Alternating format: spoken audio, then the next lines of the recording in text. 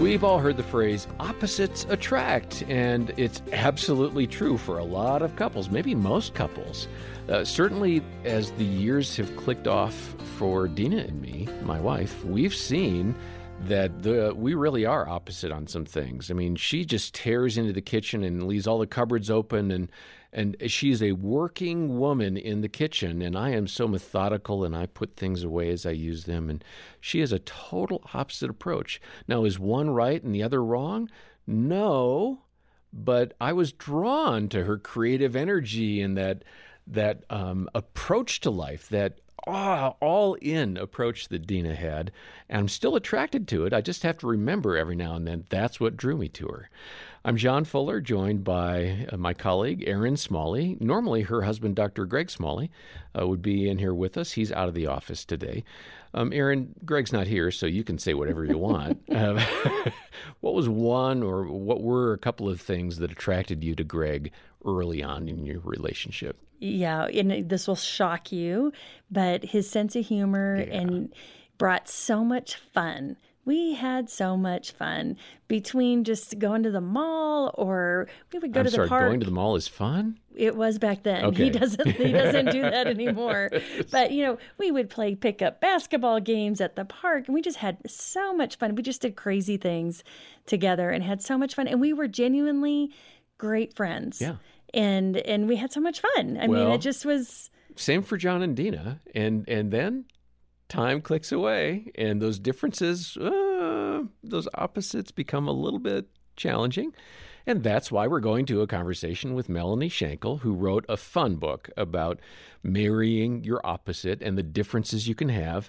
The title of the book should tell you the sense of humor with which Melanie wrote. It's called The Antelope in the Living Room. That's a great story. If you missed it, that's in the last episode. Right now, though, let's go ahead and listen to Melanie as she talked to Jim Daly and me about ways she's different from her husband, Perry. Talk about that, the differences. Why do you think God puts that in us to be attracted to someone that doesn't think the way we think? Is it to get rid of our selfishness? I think that's a part of it. I think it's to get rid of your selfishness, and I think it's to just kind of refine each other. Especially as Perry and I have been married, longer and longer, I just see in so many aspects, whether it's parenting or in social settings or, whatever it is, that our strengths and weaknesses are really designed to complement each other. I mean, the places where I tend to, have weaknesses and maybe not stand up for myself or maybe not say no or overcommit, that's where Perry will come in and be like, you just need to tell him no. I'll tell him no for you. It's that, and it helps, it balances us out. And I think God does that to create, the two become one, and ideally that's one balanced person. And I think that works well when you've got your different strengths and weaknesses. It can also create great tension. Oh, for sure. And it may not come out in the nice phase of your relationship. Perhaps the dating phase, you kind of look right through it. You may be blind to it. Yes. Shortly after marriage, somewhere along the line, first year, third year, fifth year, those things become more irritants. How do we as married people manage that better? Understand that, look, you're not going to be able to control the person you married. You want to become one flesh, but you've got to be able to take a deep breath and realize that God has created your mate in a different way than he created you. Mm-hmm. I think, one of the things I told myself early on in marriage, and after Perry and I got married, and I realized we were different in so many ways, and sometimes I didn't understand what his priorities were, or especially, when it comes to money, which is a whole other thing, how we wanted to spend money and what we thought was important and all those different things. But I thought, I really want to treat him the way I would treat my best friend. And it was that realization of I should be treating my husband with that same kindness and that same sense of forgiveness, because I realized I was so much more willing to overlook things in my best girlfriend than I was in my husband. And I was holding him to a higher standard that ultimately I thought that's not fair. I mean, he's also my best friend in a different way, and just that I need to treat him with that kindness and understanding of who he is and what's important to him. Now, looking back, when you and Perry were courting each other, first of all, tell us a bit about how that came about, given that you're kind of opposite. But how did that come about? And did you not see those things in that context until after you were married? I think that it's interesting. We met, we both were at Texas A&M. We met at a Bible study there called Breakaway. And we just were friends, just mutual acquaintances. And then we both ended up in San Antonio after graduation. And that was when we were reintroduced and met at that time. And I knew, he was kind of different to me. I mean, his family had grown up with ranches, and he was an outdoorsman. His dad had been a big outdoorsman.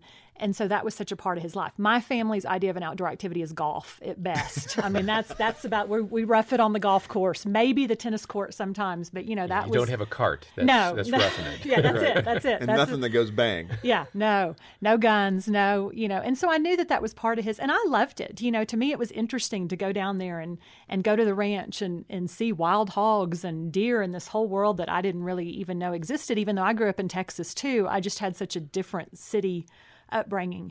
But, I think in the way that girls do, you tend to be more into all those differences when you're dating. It was kind of like, oh, I would love to get up at 5 a.m. and hunt with you. Tell me more about that. And now, you couldn't pay me to get up at 5 a.m. and go hunt with them. But, when you're dating, you're willing to, take one for the team a little bit. So, and then it's later. Maybe it's a bait and switch. Maybe it's not fair of us. Well, I was going to say, that sounds like bait and switch. That's perfect. A little bit. But it's accommodation. It is. Yes. It is. And now, I'll still go out and hunt sometimes, but it just requires, I need to bring my magazines with me, and the temperature needs to be just right, and I need to be preferably in a blind that doesn't have bugs. And a heater. And a heater, for sure. But other than that. And microwave, it always helps to warm up your latte. Other than that, I'm like a pioneer. Well, Erin, we get busy in life, and it's easy to forget those times, those early days, maybe even going back to praying for a spouse. But it's really good for us to go back in time to revisit those early days and kind of remember why we fell in love, isn't it? It is so healthy, and it has such an impact. When we're reminiscing, it's helping you to remember, wow, that's why I was drawn to my spouse. That's why I chose my spouse to commit to live the rest of my life with. And it strengthens that bond between the two of you, as well as it makes you recognize, gosh, look at who we were back in the day and look at who we are today. Mm-hmm. And although there has been highs and lows and challenges and great times, you have navigated it together. And what a powerful thing to recognize. Yeah, I've shared with my kids the value to me of being married a long time is that it's safe and I'm known and loved by her, and we've been through so much together. We really do make a good team. And those hard times are very emotional and stressful and taxing, but if you stick together and you remember the commitment and you remember God brought you to me, then you can press on, and there's a great joy in that. There is, and it's telling those stories of the experiences you've had together. And so, of course, for Greg and I, as speakers and teaching at marriage events, that's what we do. We tell stories about us. By the way, you are really good as a team. I was at an event recently, as you know, and just loved the illustrations. And, I appreciate that. It's fun. But what it does is every time we tell a story, it reminds us of us and stupid things we did and fun things that we did. And what I love is as we're talking about this, I can just picture our family sitting around our big table. And so often when it's all of us together, we will tell stories. And do you remember when? And it just is such a good reminder of look at what we've done, even as a family. We don't know how much time we have left, but we have more opportunity to make more memories together. Let's do that, and let's press on through the differences. Well, Greg and Erin and the marriage team here at Focus on the Family, every day they walk in, their charge, their heart, their passion is to help you as a married couple do well. And we've got so many great resources here to help you and your spouse have a really rich relationship. Now, one of those is free, and 1 million people have taken our marriage assessment. I really highly recommend that as a starting place. If you've not done much together lately, just take a few minutes and fill out the marriage assessment and compare notes and let that be a talking point for you. And to go a little deeper, maybe at the same time when you're online, make a donation to Focus and get the book by Melanie Shankle, The Antelope in the Living Room. It's going to give you some great moments of laughter and some insight probably into where you're at as a couple, not despite, but because of your differences. We've got links to donate, get the book, and take the assessment, all of that in the show notes and more.